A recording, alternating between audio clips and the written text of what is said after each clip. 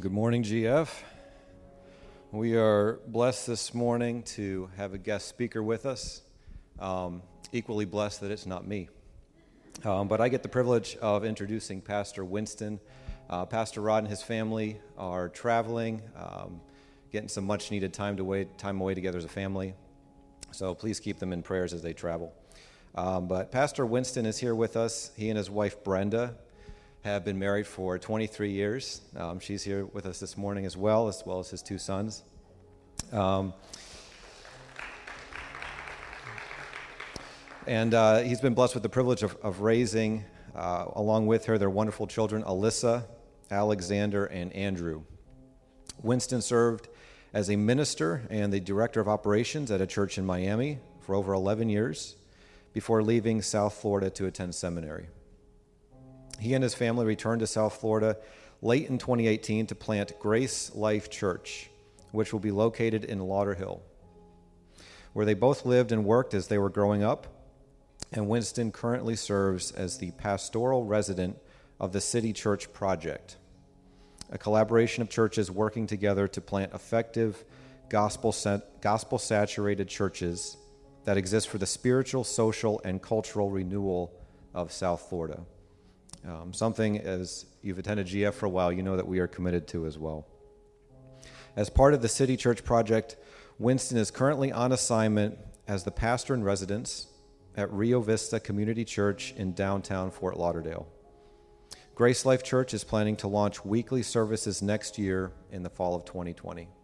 So please join me in welcoming Pastor Winston Miller. Hey, thanks.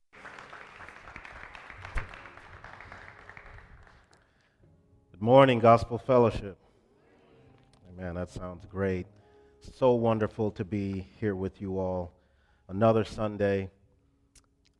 I'm grateful to God for His grace. Amen. Our God is the one who is worthy of every song, any song we could ever sing. Worthy of every praise we could ever bring. And we live for Him. And I'm so grateful for the opportunity to be here this morning. Grateful for Pastor Rodney and his lovely wife, Kaisha. We thank God for him, and he's been a help to me transitioning back into the South Florida community. He's been an encouragement to me, as I'm sure he's been to so many of you all. And I'm grateful for his leadership. I'm grateful for his prayers. And I'm grateful for the prayers of this church, this congregation. Amen. Thank you all so much for praying for my family and I as we are working to plant this church in Lauderhill, Florida. You all know what that's like. And so we're starting on a journey, and the Lord is with us. But we crave your prayers, and we thank you for them. And I'm aware that you all have been taking a journey through the Psalms, and I'm grateful for the opportunity to join in that journey with you today. So our focus today will be on Psalm 113. And if you would please turn or swipe there with me, or you'll see it on the screen behind me. Psalm 113. And from this text, I believe that God, by His grace, gives us reasons or a reason to praise. And while you turn there, I gotta remember that the first chapter of Scripture that I think I memorized was the last Psalm, Psalm 150. Praise ye the Lord, in the King James Version. Praise God in His sanctuary. Praise Him in the firmament of His power. Praise Him for His mighty acts. And then it goes on to say, praise Him with the timbrel and dance and with stringed instruments and organs and on the loud cymbals and the high-sounding cymbal. Let everything that hath breath, anybody know it? Praise the Lord, praise ye the Lord. And I can't tell you how many times in my Christian walk that I've turned to the Psalms in order to express myself to God. And what do I mean by that? Well, the Psalms adequately express my fears, my frustrations, my sadness, as well as my joys in life. Not all of the Psalms say, I was glad when they said unto me, let us go unto the house of the Lord. There's several types of songs that I'm sure you've heard about that represent all types of circumstances that we find ourselves in. There are psalms of lament for our times of sadness and even depression or tragedy. There are psalms of confidence to remind us of God's faithfulness. There are psalms of thanksgiving to the God who provides and protects. There are even royal psalms where we're reminded of the fact that God reigns, no matter how challenging this world may seem. And Psalm 113 belongs to a category of psalms that we would call hymns or psalms of praise, because they help us to celebrate the greatness and the goodness of our God. And that type of celebration can drive away the enemy's lies. It can drive away our own fears. It can give us a right perspective on life. And I don't know about you, but my perspective always needs God's help. I need to be reminded that when everything is good, it's because God is on the throne. And I need to be reminded that when things are not so good, God is still on the throne, and he's worthy to be praised. And so God has gifted his people with this collection of songs and poetry so that we can express ourselves to the Father by meditating on and reciting and praying and singing the Psalms. As a matter of fact, Jesus meditated on the Psalms, and Jesus is recorded as quoting the Psalms more than any of the other book of the Bible. And so, for example, in Psalm 118, to answer the Pharisees, he tells them that he is a stone that the builders rejected that would become the head cornerstone. And that's just one example of many of how Jesus used the Psalms to speak truths about God and his own life. And I want you to know that in the same way, the Psalms give us a voice to talk to God and to worship him. And that's why reading and meditating on the Psalms is so essential to a healthy Christian life. I want to encourage all of us today to go to the Word of God in order to learn about the character of God and about what he has done and about what he is calling us to do and be. So many of us today are looking to our own thoughts and to our own experiences to judge what our relationship to God should be instead of what the Word of God has to say. But God gave his church the Psalms so that we could accurately express ourselves in worship to God and worship him according to how he has described himself in his word. So as we dive into Psalm 113, let's just drink in what the psalmist is teaching us about the character of our God and how we ought to respond to him, knowing what he has done on our behalf. Are you ready? Psalm 113 says, "Praise the Lord. Praise, O servants of the Lord. Praise the name of the Lord. Blessed be the name of the Lord from this time forth and forevermore. From the rising of the sun to its setting, the name of the Lord is to be praised. The Lord is high above all nations, and his glory above the heavens. Who is like the Lord our God, who is seated on high, who looks far down on the heavens and the earth? He raises the poor from the dust and lifts the needy from the ash heap to make them sit with princes, with the princes of his people. He gives the barren woman a home, making her the joyous mother of children. Praise the Lord." Can we pray for a moment? Lord, we are so grateful for your word. We thank you for the songs that we have sung today, Lord, which recount what your word has said to us about who you are, about who we are, and what our relationship to you should be. You are indeed holy. Oh God, you are great, you are gracious, you are generous. So today we want to praise you as your servants. We want to praise you at all times. We want to praise you in all places because you are worthy, because of what you have done. Give us ears to hear and eyes to see the wonderful things in your word today. In Jesus' name we pray. Amen. And this morning we want to look at 3 invitations to praise God and 3 reasons that God is to be praised. 3 invitations, 3 reasons to praise. Psalm 113 is the first of six psalms called the Egyptian Hallel. And Hallel means to praise. It's from that word we get the word hallelujah, which means praise the Lord. And these set of Psalms from 113 to 118 is called the Egyptian Hallel because they recount God's great triumph over Egypt in rescuing his people, Israel, from slavery there. So they sung these Psalms during the Passover feast. At the Last Supper before Jesus' death, he and his disciples sung this psalm to recall how God had saved them from slavery in Egypt and redeemed them as his chosen people because they never wanted to forget what God has done. So Psalm 113 is significant in that it invites all the people of God in all places and at all times to praise the Lord.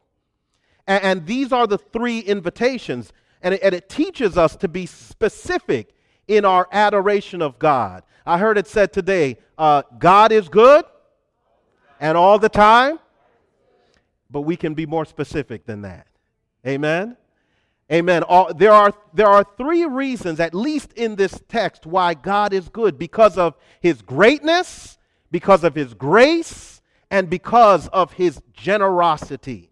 But first, let's talk about our invitations to praise. The first invitation is to all the servants of the Lord. Verse 1 tells us who is being called upon to praise the Lord, as well as the object of our praise. It says, praise the Lord, praise, O servants of the Lord, praise the name of the Lord. And the servants of the Lord are those who have the privilege of knowing God through his word and serving God by his grace. If the Lord is your Lord, then you are privileged to be his servant. Because God tells the nation of Israel in the book of Isaiah, he said, you are my servant. I have chosen you and not cast you off.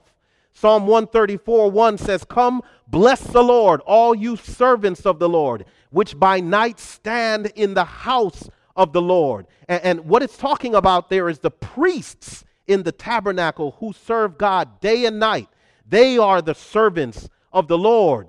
But 1 Peter 2 verse 9 informs us that we who have believed the gospel, we are a chosen race. We are a royal priesthood. We are a holy nation, a people for his own possession, that we may proclaim the excellencies. The King James Version says, so that we may show forth the praises of him who called us out of darkness into his marvelous light. So we have the privilege of proclaiming the excellencies of God. It's the function of who we are as Christians, as servants of the Most High God. So we proclaim that he is the creator. And Psalm 33 verse 6 says, by the word of the Lord the heavens were made, and by the breath of his mouth all their host.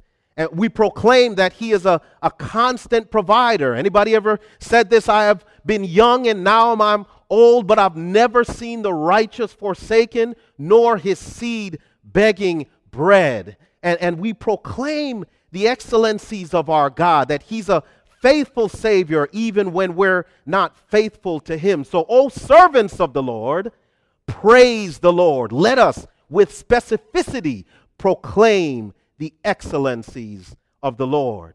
And if we notice in verses 2 and 3 that we're called upon to praise the name of the Lord. Derek Kidner notes that there's a connection between the Lord's servants and his name. How? Well, if worship to the one and only God is to be acceptable, it's got to be more than just flattery. It's got to be more than just guesswork, than words that are just coming out of our heads and out of our own thoughts. But praising the name of the Lord means praising him according to the truth of who God is and with true knowledge of what he has done. And where do we find that? We find that in his word. Because a name indicates a reputation. Proverbs says that a good name is rather to be chosen than great riches. Our name points to what we represent, to what we have done, to who we are. None of us want to be misrepresented in a way that gives people a wrong understanding of who we are and what we are about, right? We would say that someone is calling me out of my name. And that's a very serious offense, isn't it? In the same way, it's possible to misrepresent God. How could we do that? By declaring things that are not consistent with how he has revealed himself in his word. Amen? My family is from the Caribbean, and I have a lot of friends that might say something like this: all praise to the Most High Jah. Anybody have any friends like that?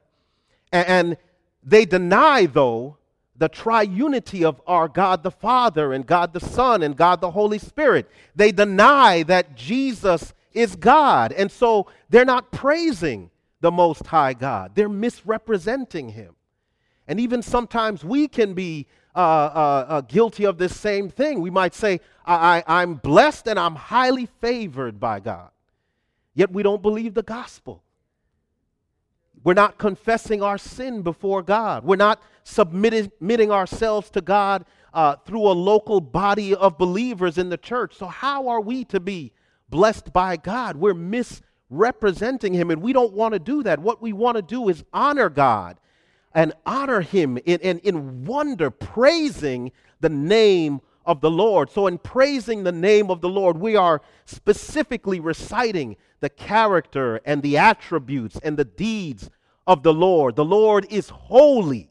Our Lord is a gracious God. He is a merciful God. He is a faithful God. I found him to be a patient God, a forgiving God. He is worthy of praise, that is thoughtful, that is specific, because when we praise the name of the Lord in this way, it shapes our relationship with God. We better understand who he is and what our response to him should be. It's a call to praise of all the servants of the Lord. Now look with me to the next verse. Blessed be the name of the Lord from this time forth and forevermore. Verse 1 tells us that the call to praise is for all of us. Verse 2 tells us when we ought to be praising the Lord at all times. We're to be praising God right now, for the rest of our lives, and into eternity. No matter what the weather is like, no matter what the economic or social or political climate is like, the name of the Lord is blessed and worthy of praise. There needs to be a consistency to our praise. Our praise should not be contingent on our circumstance. And what a reminder, because if you're like me, it's easy to look at the bills and forgot that God has promised to supply all of our needs according to his riches and glory. Some of us find ourselves fussing and complaining when our boss schedules extra hours without extra pay, because we forget that God has promised to work all things together for good, for our good and for his glory. God is really worthy, saints, of praise at all times. In times of joy, in times of comfort, as well as in times of grief and pain, and in times when it seems like there's global upheaval, or in times of peace and safety, because God is the same yesterday, today, and forevermore. If he did it before, he can do it again. He's worthy to be praised at all times. And not only do all the servants of the Lord praise God at all times, but we praise him in all places. Verse 3 tells us that the name of the Lord is to be praised from the rising of the sun to its setting. And every 24 hours, we're on this planet that rotates around its axis, around the sun, which is stationary at the center of our solar system. And as it rotates, when we pass through the sun's light, it appears as if the sun is rising in the east. And when we get out of that light, it appears that the sun is setting in the west. So this metaphoric phrase literally means from the farthest east to the farthest west. It means everywhere the Lord is worthy to be praised. The name of the Lord is to be praised in all the places of the earth and throughout the universe. And what does that look like? Looks like proclaiming the gospel of Jesus Christ throughout the entire world, to all people groups in every nation of the world. When the gospel is heard and believed, then others come to faith in Christ and they too become the servants of the Lord who seek to praise God at all times and in all places. John Piper has famously stated that missions exist because worship doesn't. And so what we do is we keep preaching the gospel. Why? Because not everyone is praising the Lord everywhere at all times. We're called to proclaim the gospel wherever we can, whenever we can, around the world, yes, but also in our own neighborhoods, at our places of work, in our own homes. Saints everywhere, from the rising of the sun until where it sets, we are called to praise the name of the Lord. And so the psalmist has instructed us to praise God at all times and in every place. And now verse 4 is going to tell us why. Let's talk about the reasons to praise God. Number one, we praise him simply because he is great. We sung about that today, and there is no one or nothing that can be compared to his greatness. You see it in verse 4. It says, "The Lord is high above all nations, and his glory above the heavens." Now that Hebrew word for high, it indicates that God is described as being exalted over every nation. Friends, the nations don't define God. America does not define God, or wherever you're from, it doesn't define God. The Constitution doesn't define who God is and how he ought to be worshiped, because God is high above all nations. Amen?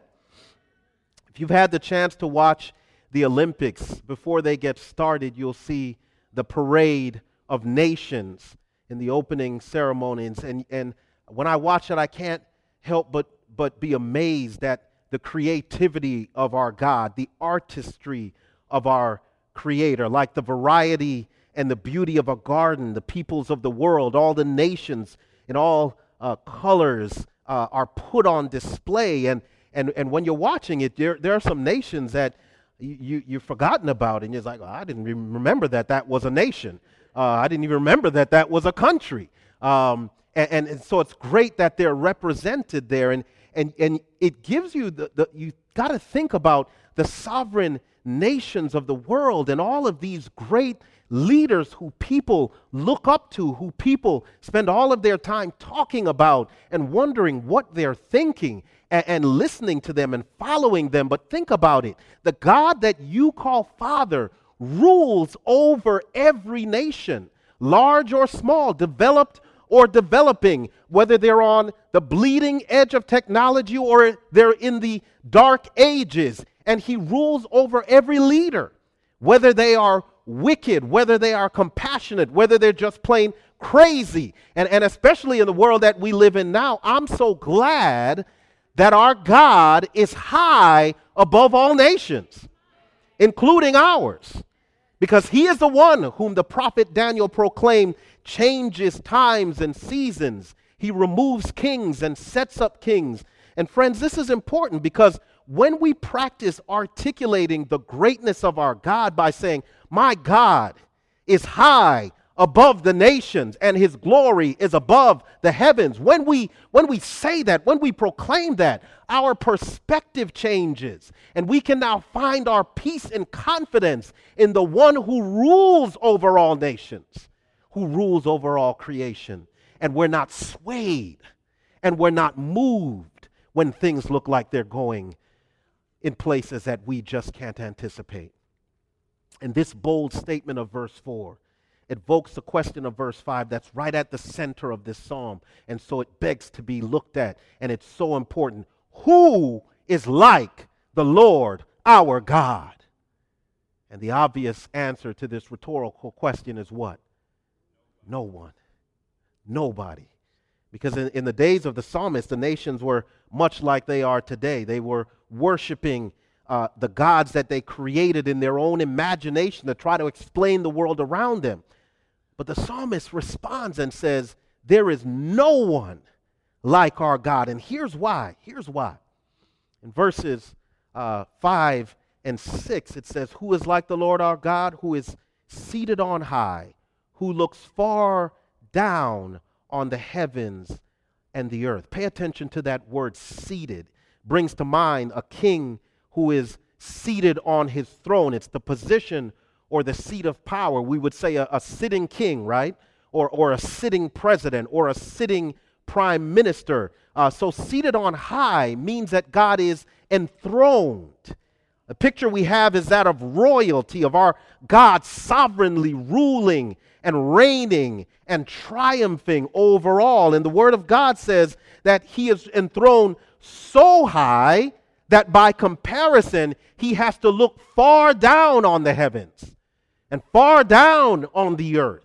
And some version says that He stoops down to look on the heavens and the earth. And this is really greater than we're fully able to comprehend. God is just that great. But when the psalmist says that he stoops down to look on the heavens and the earth, what is God looking for? Well, He's not looking to just observe us and then just leave us alone to our fate. That's not the character of our God. And He's not peering down at us in disapproval and disdain over His glasses. This is not the character of our gracious and merciful and just God. So why is He stooping to look down in this psalm? Well, saints, our God is great because as high as He is enthroned, He graciously condescends to men and women in the lowest and most pitiable circumstances in life and invites them to fellowship with Him. And that's the kind of greatness that we praise our God for. And we praise Him for that, and we praise Him for two other things which are like that, for His grace and for His generosity. Verse 7, He raises the poor from the dust and lifts the needy from the ash heap to make them sit with princes, with the princes of His people. He gives the barren woman a home, making her the joyous mother of children. Verses 7 through 9, they describe the most unfortunate members of society. They describe themselves who are unable to do as society is telling them to do. They're unable to pull themselves up by their own bootstraps. They describe those who are poverty-stricken, not just in their pocketbooks and in their influence, but in their very souls. They've been rejected by society. They're in a hopeless situation. Without intervention, many of them are going to die poor, alone, and sick. But in verse 7, we learn that the Lord is the one who raises the poor from the dust and lifts the needy from the ash heap. Commentators note that this describes those who in the ancient Middle Eastern society, they spent their days begging for alms by strangers who passed by. And at night, after being in the heat of the sun, it would get so cold. And what they would do is go into the garbage dump and cover themselves with heaps of dung and ashes that had been warmed by the sun for protection from the cold. They were the lowest members of society. They were powerless. They were dependent on others to supply their needs. Without help, they weren't going to make it. And here's where we see the compassion of our God. Here's where we see a merciful God, a gracious God. Do you see it? The extremities here are remarkable. From His throne above the heavens, He stoops to care for the poor. He passes the kings. He passes the presidents. He passes the business leaders. He passes the rich, and He stoops to care for the poor. And I want you to understand that this is no mere illustration. God has said so many times in His Word that He loves the poor, the orphan, the widow, the stranger. As a matter of fact, in James it tells us that we don't have true religion unless we do His work by taking care of those poor members of society. And in this psalm, from God's exalted position, we can see him reaching way down to put his hand underneath the body of the poor, homeless man covered by ashes and waste and lifts him up. What does God, our gracious God, do once he lifts him out of the garbage dump? Well, he doesn't just clean him up and put him in a food line. He doesn't just give him a couple dollars and tell him to go to a hotel. Verse 8 tells us something remarkable, that he makes them sit with princes, with the princes of his people. The same word that describes God as seated on high in verse 5 is the same word as sit here. It describes where God places that soul that he has rescued from literal death and hell. And the God who is enthroned lifts those who are unable to save themselves, and he puts them on a throne to reign with him. That's why 2 Corinthians chapter 8 verse 9 says, "For you know the grace of our Lord Jesus Christ, that though he was rich, yet for your sake he became poor, so that by his poverty you might become rich." Is anybody grateful for that type of God today?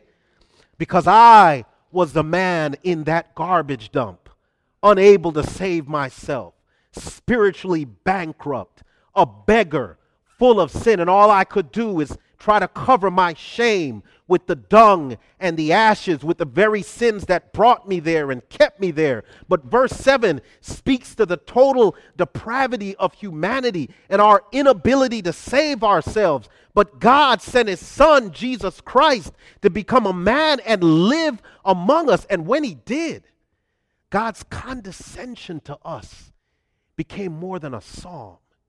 It became real. And in Philippians 2 verse 6, it describes his condescension to us. It says, though he was in the form of God, talking about Jesus, he did not count equality with God a thing to be grasped, but emptied himself by taking the form of a servant, being born in the likeness of men and being found in human form. He humbled himself by becoming obedient to the point of death, even death on a cross. Therefore, God has highly exalted him and given him a name that is above every other name, so that at the name of Jesus, every knee should bow in heaven and on earth and under the earth, and every tongue confess that Jesus Christ is Lord, to the glory of God the Father. Can we praise the Lord? But listen, God has not only exalted Christ. Ephesians chapter 2 tells us that even when we were dead in our trespasses and sins, God made us alive together with Christ. And what did he do? He raised us up and seated us with him in the heavenly places in Christ Jesus. It says, by grace you have been saved.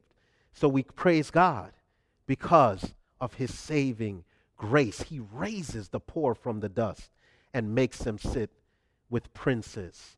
And finally, we want to thank God. We want to praise God because of his generosity.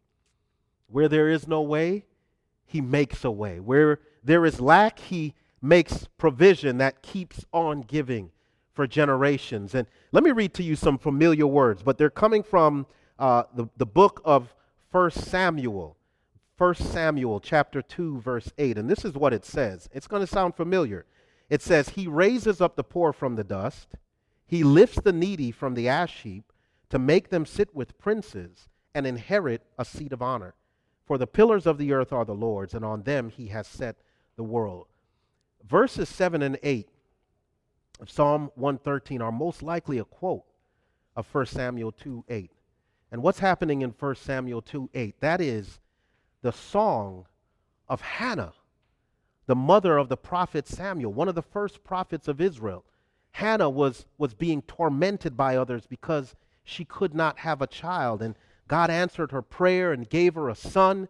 And she dedicated Samuel to the Lord in the temple. And in her song to God, she praised God as the one who raises the poor and lifts the needy. And at that time in Hebrew society, a barren woman, a woman who could not have children, was regarded as a failure. She was regarded as one that God was punishing. But for so many redemptive reasons, God was merciful to Hannah. And when we read verse 9 in Psalm 113, the psalmist means for us to think about her. Because by giving a child to Hannah, the Lord brought her happiness and honor, brought her joy and justice. But Hannah's joy was not just hers alone. It became the joy of the entire nation, because all of Israel was blessed by the ministry of Samuel, the prophet and the judge. Through Samuel, Israel was rescued from his enemies. Through Samuel, Israel was taught the character of God and reminded about the word of God. Because of God's generosity to Hannah in answer to her prayer, she dedicated him to the Lord, and he was a blessing to all the nations of the world. And so the echoes of the story of Hannah and Samuel live on in Psalm 113. But as we conclude today, it doesn't stop there, because we see correlations between the life of Hannah and her expression to God in the life of a young lady that lived thousands of years after her. And this young lady was named Mary, the mother of Jesus. She too was a poor member of society, and she was carrying a child, and her entire community believed that she was a sinner because she was a virgin. But Mary was told by an angel that the child she was carrying was conceived by the power of the Holy Spirit, and he would be Emmanuel, God with us. And eventually, her fears turned to praise. Why? Because one commentator said this, that Mary is so steeped in Scripture that when she breaks out in praise, the words that come naturally to her lips are the words of Scripture. Being a young woman, she probably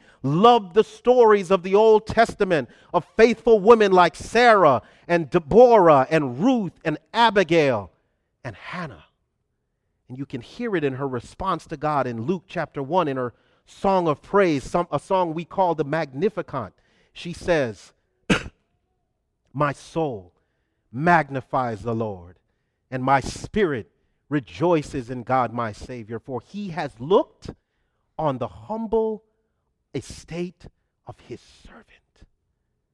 For he who is mighty has done great things for me, and holy is his name."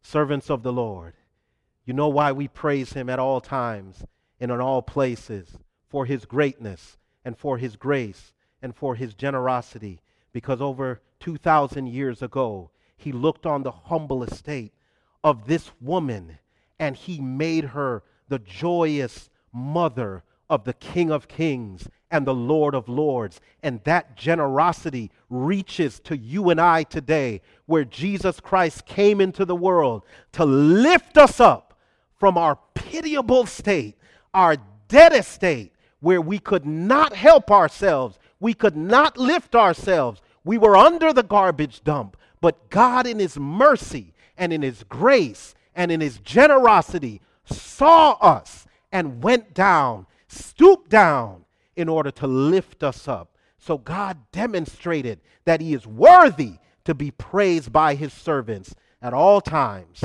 and in all places, because he is great, because he is gracious, because he is generous. Amen?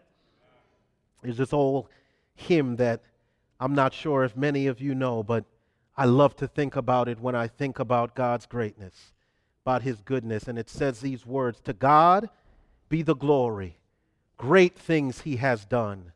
So loved he the world that he gave us his Son, who yielded his life an atonement for sin, and opened the floodgates that all may come in." And this song ends with saying, "Praise the Lord, praise the Lord. Let the earth hear his voice. Praise the Lord, praise the Lord. Let the people rejoice. Oh, come to the Father through Jesus the Son, and give him the glory. Great things he has done. Praise the Lord." Can we pray together today? Oh God, we are so grateful to you. Great is your faithfulness. Great is your faithfulness. Great is your generosity, your grace. It is not too much for us to praise you at all times and in all places, everywhere we go, because you are worthy of that praise. Thank you, God, for lifting us. Thank you for raising us. Thank you for rescuing us. And for those that are here today, Lord, that have never experienced that with you, God, would you convict their heart? Would you, Lord, give them an eye of wonder, oh God, so that their heart would be filled with your love, would bring them to conviction, would bring them, Lord, to desire to become a servant of God who praises you at all times. In Christ's name we pray. Amen.